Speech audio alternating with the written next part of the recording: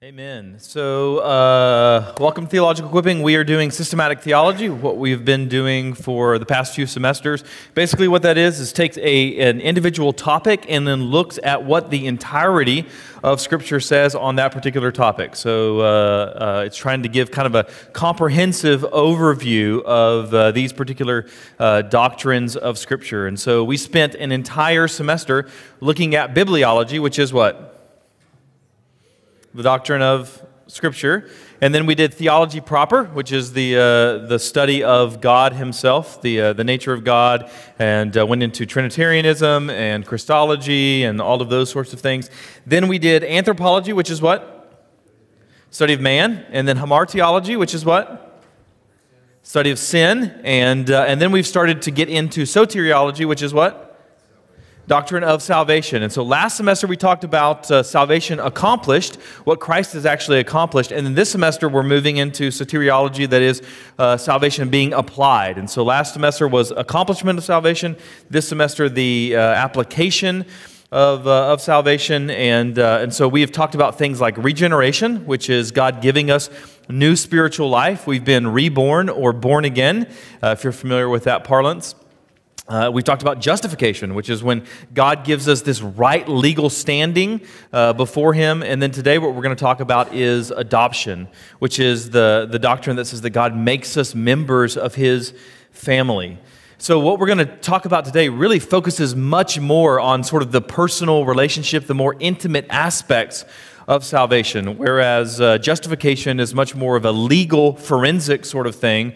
Adoption is much more of a familial thing. And so I want to mention this quote from J.I. Packer. I think you have it in your notes, but I think it's a really good quote to help see how adoption fits with and is distinct from some of these other doctrines that we've been talking about. And so he says this: some textbooks on Christian doctrine treat adoption as a mere subsection of justification, but this is inadequate. The two ideas are distinct, and adoption is the more exalted. Justification is a forensic idea conceived in terms of law and viewing God as judge.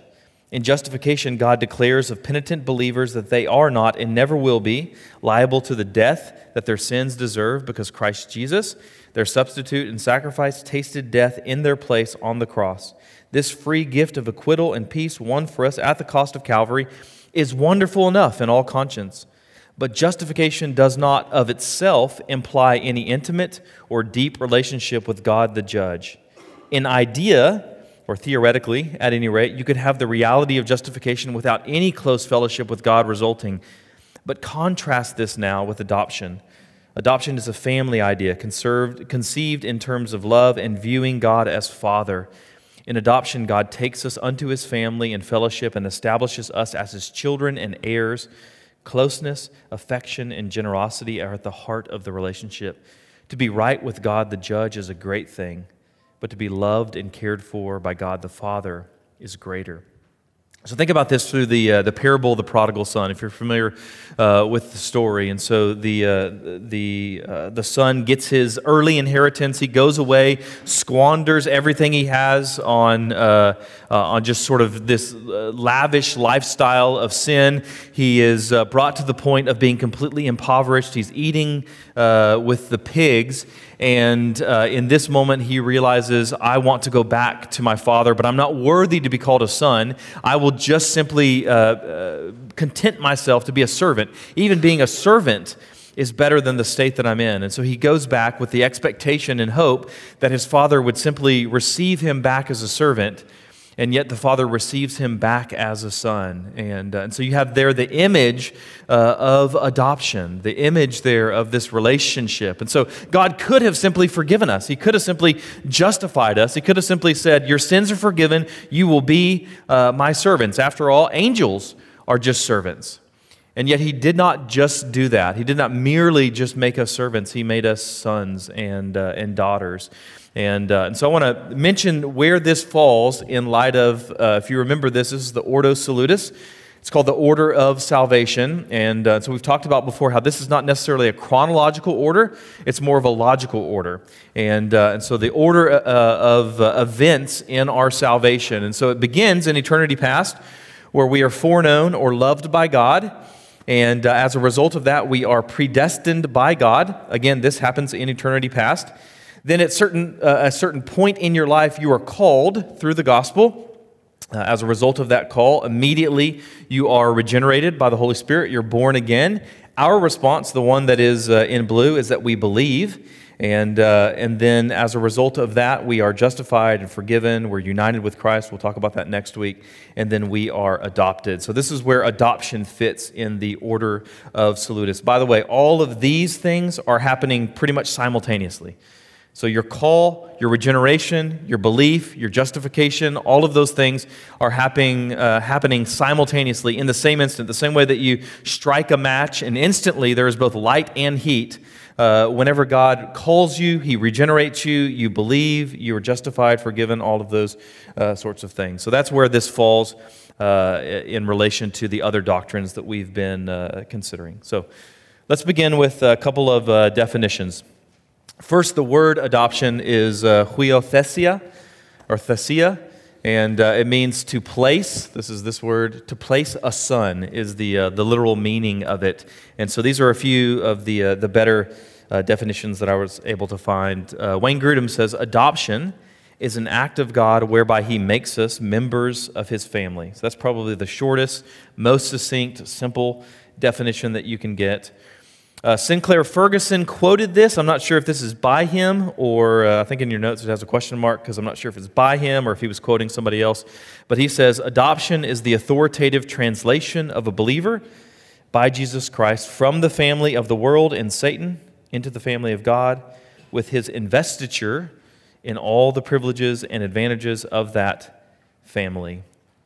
And then from the 1689 London Baptist Confession, it says this, for the sake of His only Son, Jesus Christ, God has been pleased to make all justified persons sharers in the grace of adoption, by means of which they are numbered with and enjoy the liberties and privileges of the children of God.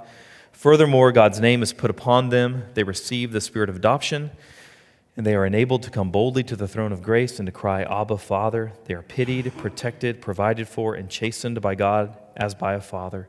He never casts them off, but as they remain sealed to the day of redemption, they inherit the promises as heirs of everlasting salvation. Basically, what we're going to talk about today is just kind of fleshing out this 1689 London Confession. So those are a few different definitions. So in order to really understand this doctrine of adoption, it's really helpful for us to kind of orient ourselves by understanding the concept of the fatherhood of God. According to the dictionary of Paul and his letters, they say that there is no concept of God which dominates the theology of Paul more than this. That is the analysis of the fatherhood of God. J.I. Packer says something really similar in his classic work, Knowing God. If you've never read that book, you should I highly recommend it. Knowing God by J.I. Packer. He has an entire chapter in there about the fatherhood of God. And he says this, you sum up the whole of New Testament teaching in a single phrase if you speak of it as a revelation of the fatherhood of the Holy Creator. In the same way you sum up the whole of New Testament religion if you describe it as the knowledge of God as one's Holy Father. If you want to judge how well a person understands Christianity, find out how much he makes of the thought of being God's child and having God as his Father. If this is not the thought that prompts and controls his worship and prayers and his whole outlook on life, it means he does not understand Christianity very well at all. For everything that Christ taught, everything that makes the New Testament new and better than the Old, everything that is distinctively Christian as opposed to merely Jewish, is summed up in the knowledge of the fatherhood of God. Packer will go on and say that he would sum up the entire New Testament with this sort of idea, that the entire New Testament can be summed up as this, that it's adoption through propitiation. Adoption through propitiation. That God adopts his children through the means of satisfying his divine wrath. Now that might bring up the question, well, but doesn't the Bible teach that we're all God's children? That was at least what was said by a guy named Adolf von Harnack, who was a German theologian who lived from 1851 to 1930. By the way, that's my second least favorite Adolf of all time. There's a close third is a guy whose name was Adolf Evilchild. Actually was his name. And I was really tempted to make him my second least favorite, and then I found out that Evilchild is a better translated as bad boy. I feel like anybody who calls themselves the bad boy, like Zach sometimes will call himself the bad boy of theology, and Carl calls himself the bad boy of the French horn. There's no bad boy of the French horn. Those things are mutually exclusive. And so, anyway, Adolf Evilchild didn't make it. So Adolf von Harnack, my second least favorite Adolf of all time. Here's some things you need to know about him. He was a theologian in the late 19th century. He rejected the Gospel of John. He rejected the Apostles' Creed. He denied the existence of miracles. And he founded the social gospel. So if you're sitting in the audience, thumbs up or thumbs down? Thumbs down, right? And so we don't like Adolf von Harnack. His book, What is Christianity, though, was one of the kind of bastions of theological liberalism in the 19th century. And he said in that book, What is Christianity? He said that the essence of all religion is the universal fatherhood of God and the universal brotherhood of man.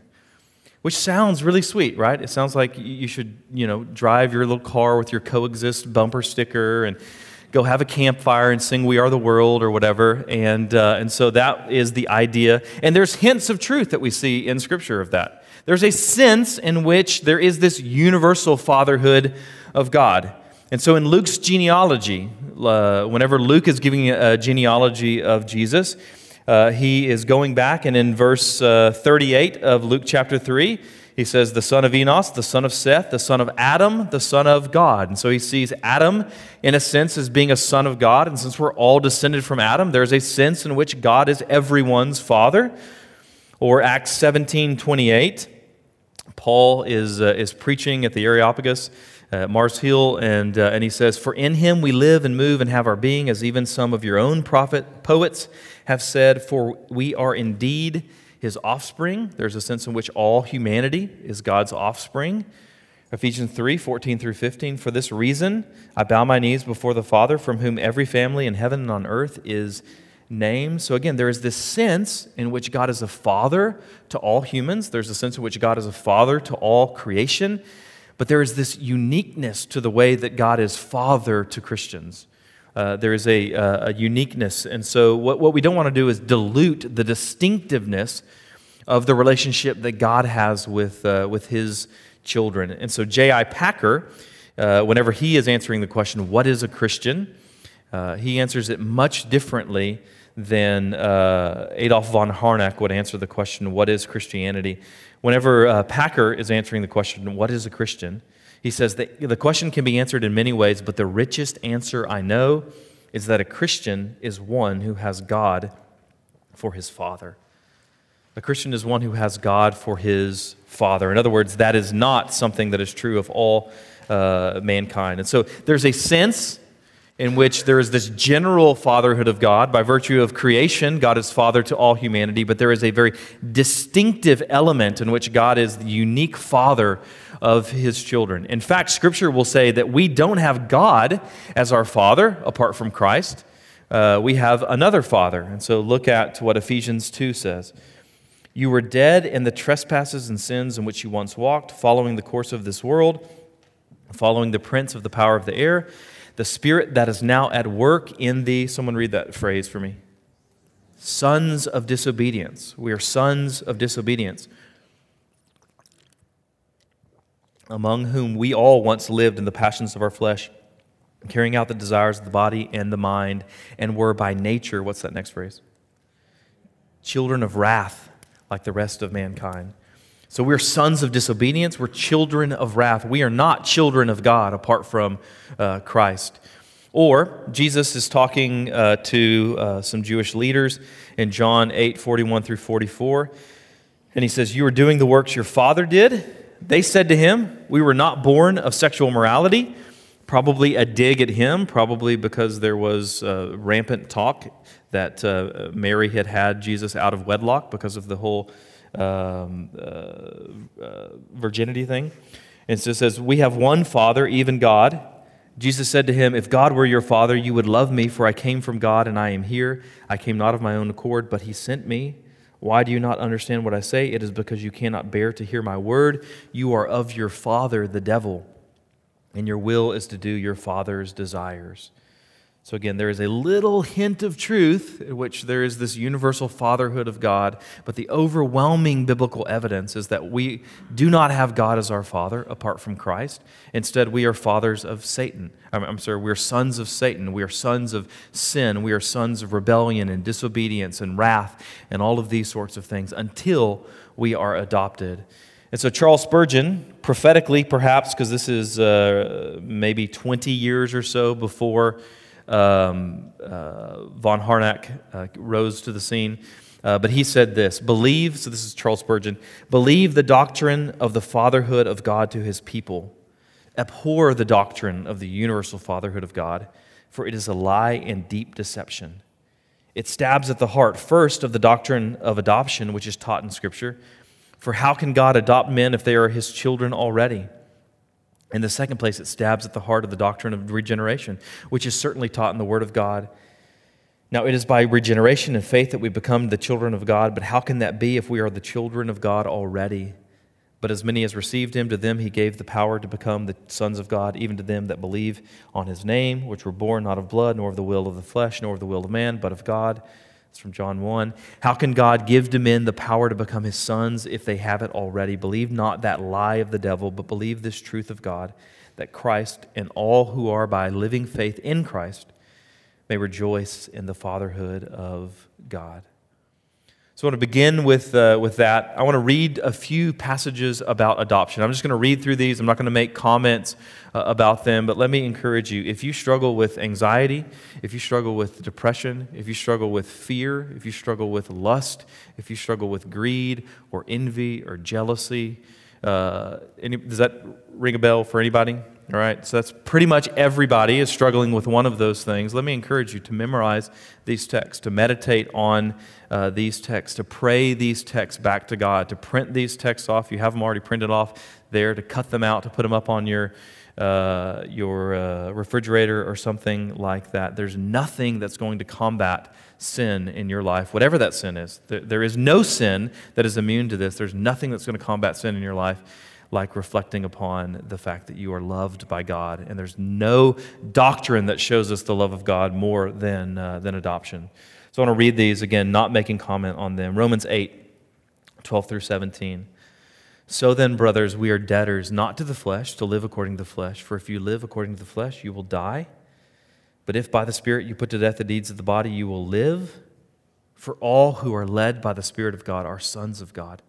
For you did not receive the spirit of slavery to fall back into fear, but you have received the spirit of adoption as sons, by whom we cry, Abba, Father. The Spirit himself bears witness with our spirit that we are children of God, and if children, then heirs, heirs of God and fellow heirs with Christ, provided we suffer with him, in order that we may also be glorified with him. Romans 8, 23 through 25. And not only the creation, but we ourselves who have the first fruits of the Spirit groan inwardly as we wait eagerly for adoption as sons, the redemption of our bodies. For in this hope we were saved. Now hope that is seen is not hope, for who hopes for what he sees? But if we hope for what we do not see, we wait for it with patience. If we were to continue on past that, we would go into, we do not know what to pray for as we ought, and God works all things together for good. Galatians 4, 1 through 7. I mean that the heir, as long as he is a child, is no different from a slave, though he is the owner of everything. But he is under guardians and managers until the date set forth by his father. In the same way, we also, when we were children, were enslaved to the elementary principles of the world. But when the fullness of time had come, God sent forth his Son, born of woman, born under the law, to redeem those who were under the law, so that we might receive adoption as sons. And because you are sons, God has sent the Spirit of his Son into our hearts, crying, Abba, Father. So you are no longer a slave, but a son, and if a son, then an heir through God. Ephesians 1, 3 through 6. Blessed be the God and Father of our Lord Jesus Christ, who has blessed us in Christ with every spiritual blessing in the heavenly places, even as he chose us in him before the foundation of the world, that we should be holy and blameless before him. In love, he predestined us for adoption to himself as sons through Jesus Christ, according to the purpose of his will, to the praise of his glorious grace with which he has blessed us in the beloved. John 1, 12 through 13, but to all who did receive him, who believed in his name, he gave the right to become children of God, who were born not of blood, nor of the will of the flesh, nor of the will of man, but of God. 1 John 3, 1 through 3, see what kind of love the Father has given to us, that we should be called children of God, and so we are. The reason why the world does not know us is that it did not know him. Beloved, we are God's children now, and what we will be has not yet appeared, but we know that when he appears, we shall be like him, because we shall see him as he is, and everyone who thus hopes in him purifies himself as he is pure. And we could go on and on with a number of other passages. We'll look at some of them as we talk about some facts about adoption and then some implications of this that we should take to heart. So just some facts about adoption that you should know. And I chose, I think, 5 of them, but could have put a handful of others. The first one that you should know is that adoption is Trinitarian.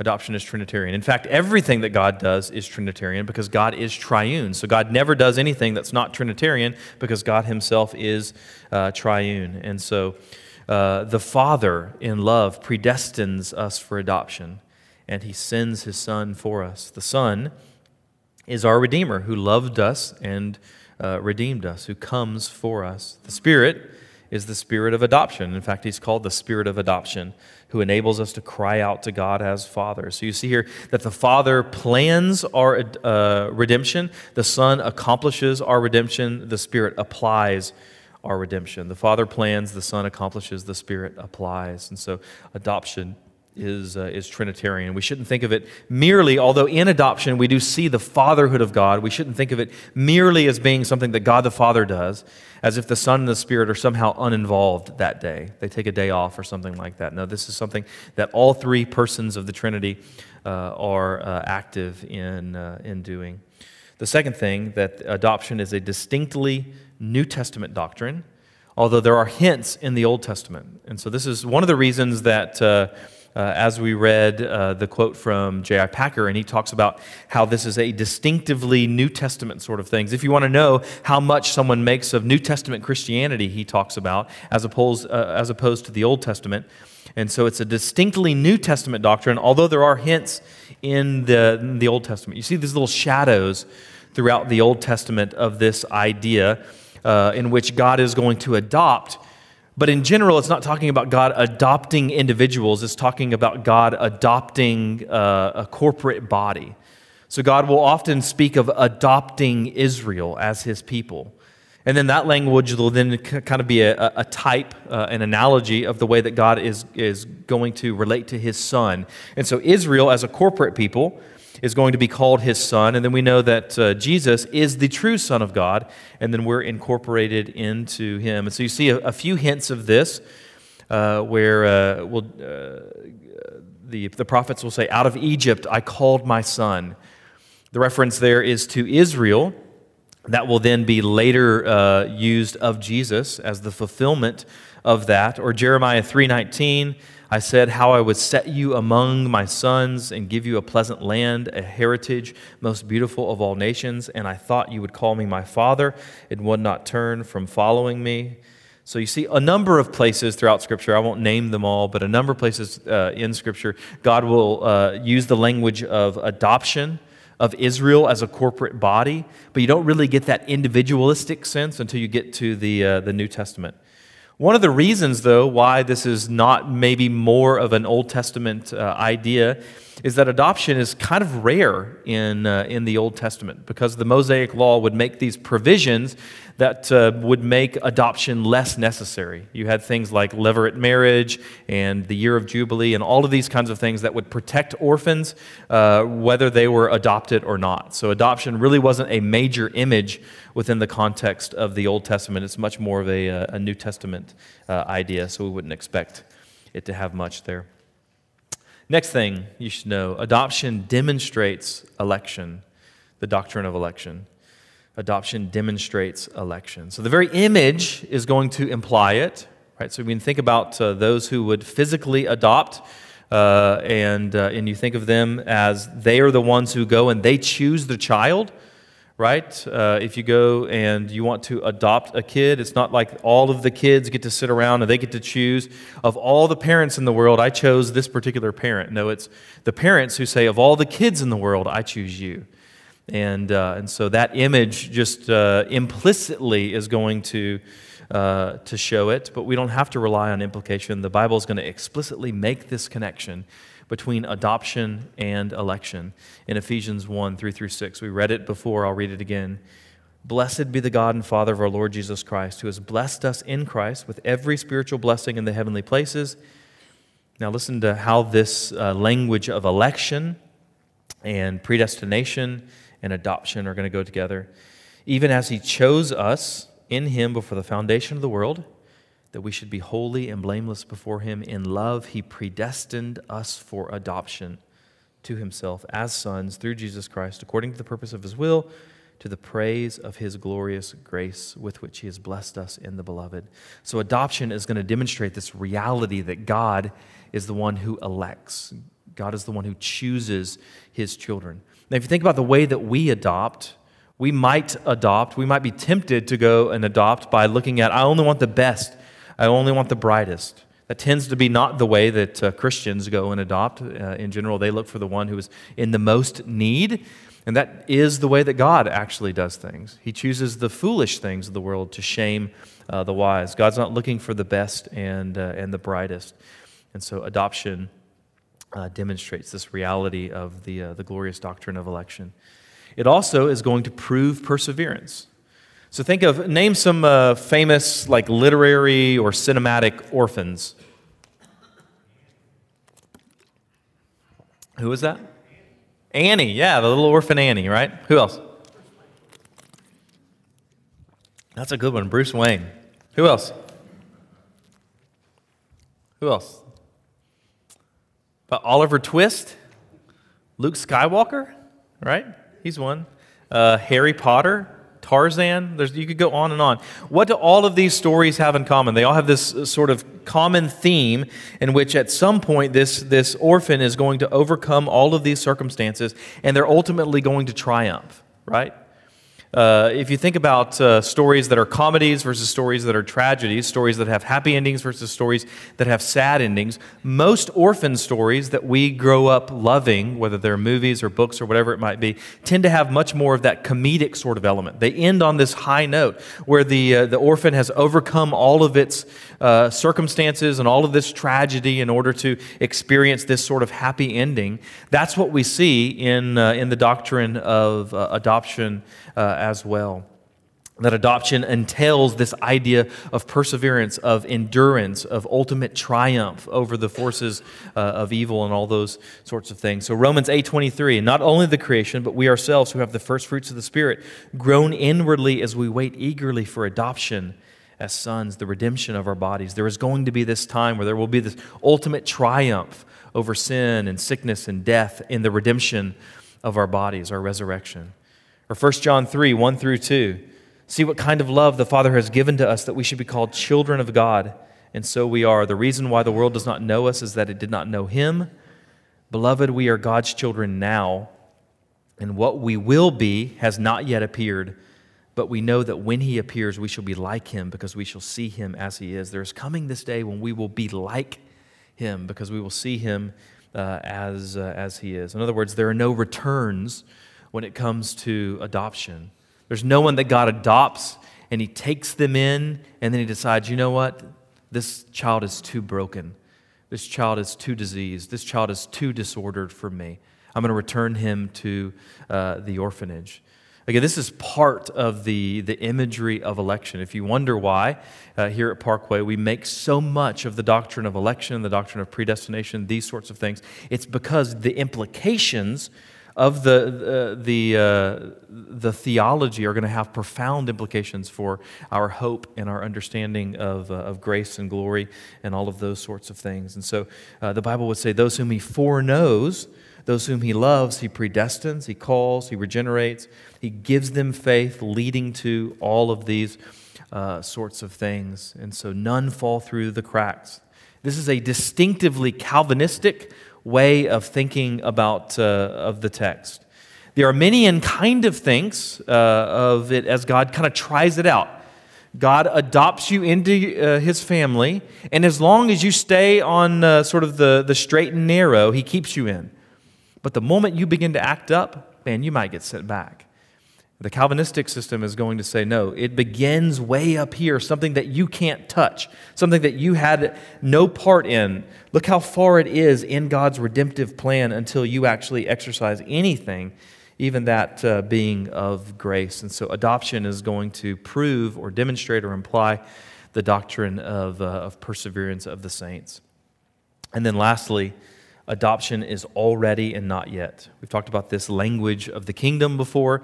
We've used the imagery of D-Day versus V-Day. And so the moment that there is this Normandy invasion and the Allies win a great victory, the war is certain. And yet the war is not over until V-Day. And so that's what we see here as well, that there's a sense in which you've already been adopted, and there's a sense in which you have not yet been adopted, that your adoption is coming. We see both of those interestingly enough, within the same text, Romans 8, 14 through 15. For all who are led by the Spirit of God are sons of God. For you do not receive the spirit of a slavery to fall back into fear, but you receive the spirit of adoption as sons, by whom we cry, Abba, Father. Is that already or is that all not yet? I heard mumbled. I heard mumbled that was so mumbled that it could have been already or not yet, which is very clever. That's the already, all right? You have received the spirit of adoption as sons, by whom we cry, Abba, Father. And then listen to the not yet in Romans 8:23. And not only the creation, but we ourselves who have the first fruits of the Spirit groan inwardly as we wait eagerly for adoption as sons, the redemption of our bodies. There's a sense in which we are longing. There's a sense in which we have been adopted already. There's a sense in which we are waiting for our adoption. The fullness of our adoption is yet to come. And when will that take place, according to Romans 8:23?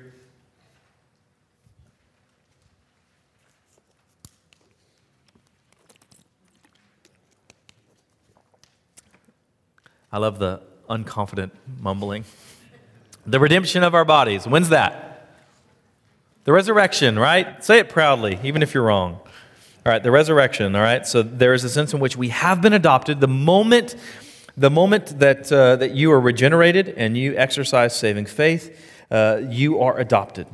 That happened. That is certain, absolutely certain. Remember what we talked about with perseverance. You're not going to lose your adoption. But there is a sense in which there is still an element, an aspect of your adoption that is yet to come. And that is with the resurrection. So those are a few different facts that I found interesting about adoption. Let's talk about some implications. These are sort of pastoral implications of adoption. Things that you should think about, things that you should pray about, similar to the way that I said with all of those passages of Scripture. If you struggle with lust and pride, or anger, or envy, or sloth, or jealousy, or envy, or on we could go. If you struggle with any sin whatsoever, if you will reflect upon the fatherhood of God, that is a crucial element in your sanctification. Likewise, if you will reflect upon these truths which kind of flow, they overflow out of the fount of adoption. The first one being that God loves us. I think it's really ironic that kind of New Age spiritualism today and pagan theories of who God is would hold to the idea of God as being loving, when by and large just about every religion other than Christianity and coming out of the roots of Judaism historically perceived of God not as being loving, but God as being distant, as being cold, as being angry, not loving. Christianity is actually really unique in this sense. We talked about it a bit in Romans. Part of what makes reading the Bible today challenging is that we're reading it with biases, we're reading it with presuppositions, we're reading it with these cultural lenses that didn't necessarily exist for the first century Jew or the first century Christian that's reading the text. And so we come to the Bible and we ask this question: how can a loving God send people to hell? That is not anywhere in Paul's frame of reference. That is not anywhere in a first century Jewish frame of reference. Instead, they are wrestling with this question, not the question, how can a loving God send people to hell? They're wrestling with this question, how can a God who is holy, how can a God who is just, how can a God who hates idolatry and idols, how can he save idolaters? How can he exercise mercy? How can he justify the unjust? But in the doctrine of adoption, we see the idea that God loves us. Well, doesn't God love everyone? Well, we just spent some time in Romans chapter 9 saying, Jacob I loved and Esau I hated. There is at least a sense in which God doesn't love everyone equally. Think about the way that if you have children, think about the way that you do that. You might love your nieces and nephews. You love them differently than you love your own children. You might love the other children of this church. It might bring a lot of joy to you to see the Larkin Ashleys and the Judah Lees and the Haddon Hollises and the Taylor Browers running around and giggling and screaming and all that kind of stuff. But there's a difference in your own heart towards your own children. And so we shouldn't take the love of God for granted. It's this powerful picture of the kind of love that God has for his children, not the kind of love that God has for the entire world. And we need to wrestle with that. We need to deal with that God has a distinct love. Is there a sense in which God loves everybody? Yes. But doesn't love everybody the exact same, and we don't want him to. Because whatever kind of love he has for Judas, it's a type of love that would allow Judas to go away, to be a son of perdition. Do you want that kind of love? No. You want the kind of love that says, I love you and I will sustain you and you will persevere and you will endure because I will make it so. So again, 1 John 3, see what kind of love the Father has given to us that we should be called children of God. See what kind of love the Father has given to us that we should be called children of God.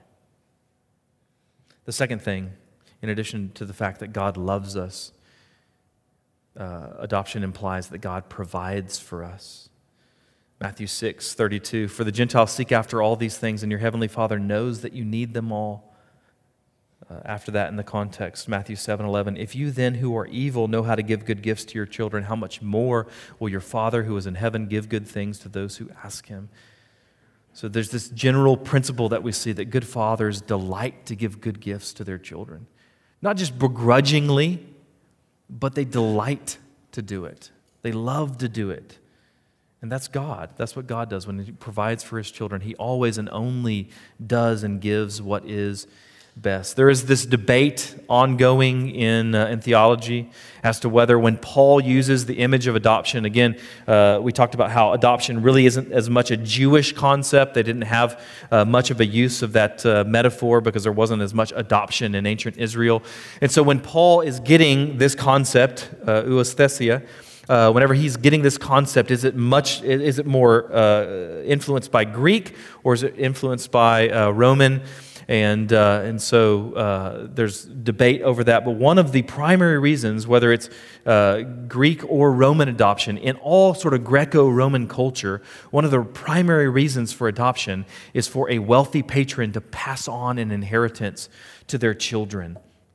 They would have this wealth, this vast wealth, and no one to share it with. So think of even Abraham and all the blessings that he inherits, and he says, I have no child. I have no heir. I have no one to pass on this to. And so that's what happens in the doctrine of adoption. God has this glory, and he desires to share that glory with his heirs. And we see that in Ephesians 1, 4 through 5. I'll read it again. Even as he chose us in him before the foundation of the world, that we should be holy and blameless before him. In love, he predestined us for adoption as sons through Jesus Christ, according to the purpose of his will. Look at verse 11 there. In him we have obtained an inheritance, having been predestined according to the purpose of his will, of him who works all things according to the counsel of his will. So the doctrine of adoption implies that God provides for us. It implies that God listens to us. Matthew 7 through 11, ask and it will be given. Seek and you will find. Knock and it will be opened to you. For everyone who asks receives, and the one who seeks finds, and to the one who knocks it will be opened. Or which one of you, if his son asks him for bread, will give him a stone, or if he asks for a fish, will give him a serpent? If you then, who are evil, know how to give good gifts to your children, how much more will your Father who is in heaven give good things to those who ask him? Or Jesus, when he teaches the disciples and by extension us, to pray. He says, pray then like this, Our Father in heaven, hallowed be your name. By the way, it's appropriate to pray to the other members of the Trinity. You can pray to Jesus. You can pray to the Spirit. But you see this pattern and priority that is to the Father. And it's the idea of there should be this boldness that we can cry out, Abba, Father. It's the difference between asking your boss of something and asking your father for something. So when Larkin asks me, can I have a popsicle, which she loves to do, she asks me that 100 times a day, can I have a popsicle? There's a sense in which I delight in giving that. It's weird when Tim asks me if he can have a popsicle. So God listens to us, right? God provides for us, God loves us, God listens to us. It also means that God disciplines us. The fact that we don't think of this as a privilege probably is going to imply some degree of pride, some distorted view of our own self-worth, a distorted view of love. Only those who don't think that they need discipline don't want discipline. The Proverbs will talk about this. The wise treasure discipline because they know that they need it. They know how lacking, how deficient they are. And so Hebrews 12 talks about this. Have you forgotten the exhortation that addresses you as son? My God, my son, do not regard lightly the discipline of the Lord, nor be weary when reproved by him. For the Lord disciplines the one he loves and chastises every son whom he receives.